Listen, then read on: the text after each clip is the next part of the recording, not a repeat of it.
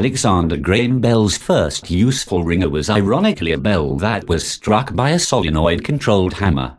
Fast forward to the iPhone's original Marimba ringtone, an audio file of a wooden key struck by a mallet. Essentially the same factors that are at play with both ringtones. Both were developed within the limitations technology of the time they were presented. Human factors and the ability of the brain to translate the ringtone as an alert also played a huge part in the choice. As with many things Apple and with my Quora answers, it is perhaps a longer journey than most think.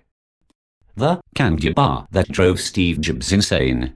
It was early 2005 and Steve Jobs already had a bad taste in his mouth from the experience he had with Motorola and the partnership that created the Roku 790 Candy Bar 2 cell phone. This was the first cell phone that included iTunes and the ability to play Apple's copy-protected format audio files. It was a huge human interface disaster that helped fuel Steve to create the iPhone. It also cemented the idea that Apple had to retain 100% control over the hardware and software of any future Apple product. A cell phone that Steve Jobs regretted and tried to forget. The 1902-era guitar riff that drove Steve Jobs insane. In 2005, the most popular ringtone in the world was an obscure 1902 guitar riff, the classic Nokia ringtone 3. Millions of cell phones, up to 1.8 billion times per day, echoed the monophonic and polyphonic version as the default ringtone. Although adequate as a call alert, it was far from ideal, and Steve had a particular dislike for the ringtone. When Apple began the development of what became the iPhone, it was clear that they would use high-fidelity audio files and not simple low-quality beeps and MIDI ringtones for a lot of reasons. There were cell phones that could play audio files as ringtones, but the process was cumbersome and fraught with challenges. In 2005, the ringtone business was a billion-dollar industry with the cell companies as the primary gatekeepers. In the early years, ringtones could cost up to $5 per tone. But the ringtone business was never a focus of Apple when creating the iPhone. They had far more lucrative revenue models in the works. The 25 ringtones that had to showcase the iPhone as unique. Steve originally wanted to allow for iPhone users to create their own ringtones from iTunes music files. This would mean that politically Steve needed to fight a two-front battle with the record labels on one side and the cell companies on the other. There was not enough time for these battles to be won and still make the iPhone delivery date. The RIA was also working hard to be the clearinghouse of ringtone revenue and pushed for the US Patent and Trademark Office to issue a ruling about the legal status of a ringtone. Was it a derivative work, a performance, or otherwise? 5. All of these issues forced Steve to not include custom ringtones in the first iPhone/iOS release, not to mention Steve's aesthetics of purity was quite opposite from the glamour statement ringtones that some consumers wanted. Thus the 25 ringtones that were to be released had to be good by Steve's qualitative standards. They had to be insanely great. In the epoch when the iPhone was first released, they certainly unique and perhaps deemed great by many. The original 25 ringtones and alerts include alarm, ascending, bark, bell tower, blues, bowing, crickets, digital, doorbell, duck, harp, marimba, motorcycle, old car horn, old phone, piano riff, pinball, robot, sci-fi, sonar, strum, timbre, time passing, trill, and xylophone. One could argue that perhaps only a handful of these sounds, some quite whimsical, could be tolerated as a ringtone. For example, doorbell invokes a response of attention but perhaps in the direction of the front door. Late in 2007 the legalities were sorted out and an update to GarageBand allowed a subsection of iTunes Music to be made into a custom ringtone. Later on this functionality was built into iTunes and still exists today, although the feature is only used by a small percentage of iPhone users for a number of reasons. The science of a useful ringtone. Scientists at Bell Laboratories, Human Factors Research Lab performed numerous studies on ringers, from buzzers to thumpers. They studied tonal quality and duration along with the decibel levels needed for the brain to recognize the call alert. They even tested the grandpa to the iPhone, old phone, ringtone. In 1956, 300 research subjects in Crystal Lake, Illinois, found the musical tone ringer to be pleasant, but took most test subjects over a week or so to get accustomed to it. However, when pressed, a majority of test subjects wanted the old bell ringer back. Not much has changed since from the days of the early human factors research. The brain still works the same, but the technology obviously allows for more finite control of the sounds a ringtone creates. Ideally, a ringtone should register very clearly and distinctively in the audio range that is central to human hearing, from about 2 to 4 kHz.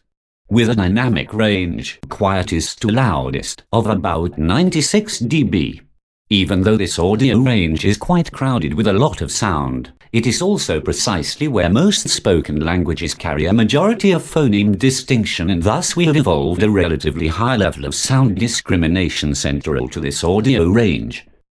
For a ringtone to be decoded ideally by the brain, the timbre of the audio envelope ideally should pulse to a full dynamic range to nearly no sound within a 3-5 second cycle, Bell Labs research. The relative amplitudes of the various harmonics primarily determine the timbre of instruments and sounds, though onset transients, formants, noises, and inharmonicities also play a role. A German doctor had Steve's ear, metaphorically. In 2002, Apple acquired the German digital audio workstation company, Imagic. One of the driving forces behind the company was a former medical doctor turned computer music application programmer, Dr. Gerhard Lingling, who went on to become Senior Director, Software Engineering, Music Applications at Apple. Dr. Lingling's work helped create the widely successful Logic Pro and GarageBand applications. In my estimation, Dr. Lingling is perhaps one of Apple's top geniuses, although relatively unknown to most of the world. He is an unsung Apple hero with over a decade of guiding Apple's soundscapes and audio applications that defined all of Apple's products. Dr. Lingling championed access to music creation tools for what Steve called the rest of us. Steve really valued Dr. Lingling's insights on everything related sound and music. So in late 2005, Steve consulted with Dr. Lingling about the sound reproduction specifications of the new secret project that was to become the iPhone. I am certain that Dr. Lingling motivated and influenced Steve's selection of the 25 ringtones that became the only Apple-authorized iPhone ringtones for about a year. Part of Dr. Lingling's genius in the software he created and influenced was the use of software instruments. These are instruments that are nearly faithfully created in the software and not just a sound loop. It allows for an amazing amount of flexibility in music creation. Apple has created what is still one of the finest general software instrument libraries. The Apple Marimba and GarageBand. In late 2005, Apple released the GarageBand Jam Pack 4 Symphony Orchestra instruments. This was an amazing collection of software instruments and orchestra loops. The sound quality and utility of this enhancement was outstanding. In the very long list of software instruments is the high-quality orchestra Marimba. This GarageBand/Logic Pro software instrument, Marimba, is nearly identical to what has become the famous iPhone Marimba ringtone. So much so, that there are versions that were faithfully reproduced in GarageBand where one could not distinguish a difference with the correct filters and effects. Thus I and a number of people, some inside of Apple, have concluded that Dr. Lingling may have directly or indirectly created the Marimba iPhone ringtone on a Mac using GarageBand/Logic Pro. However, this is not apparently officially discussed or otherwise revealed. The Marimba is an iPhone default ringtone. The Marimba contains all of the factors that can create a distinctive and useful ringtone.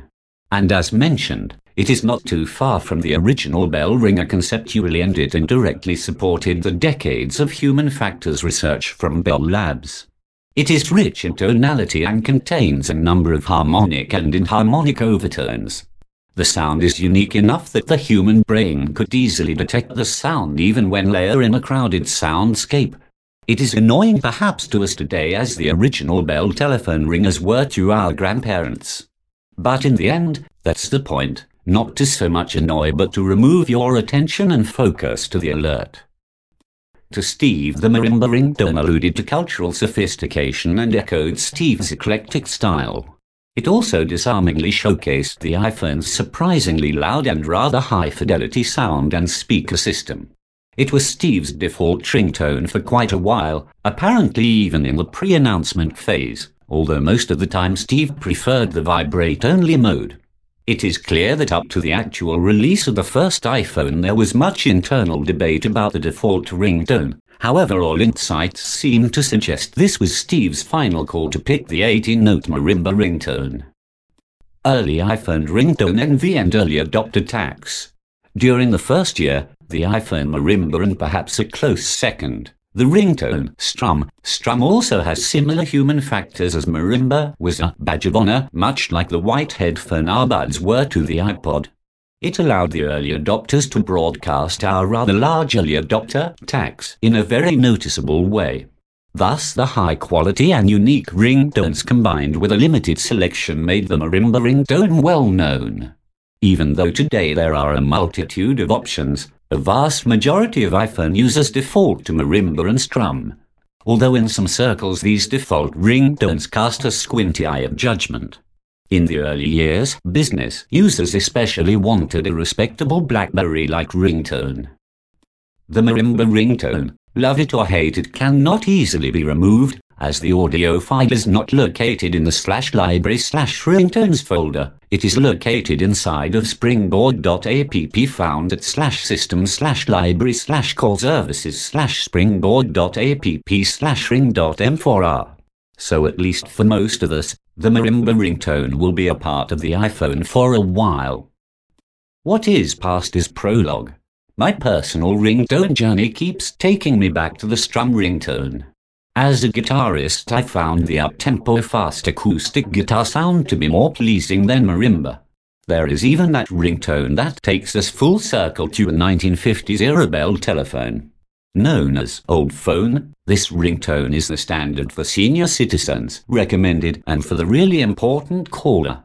It still commands instant attention, just as it has for over 100 years.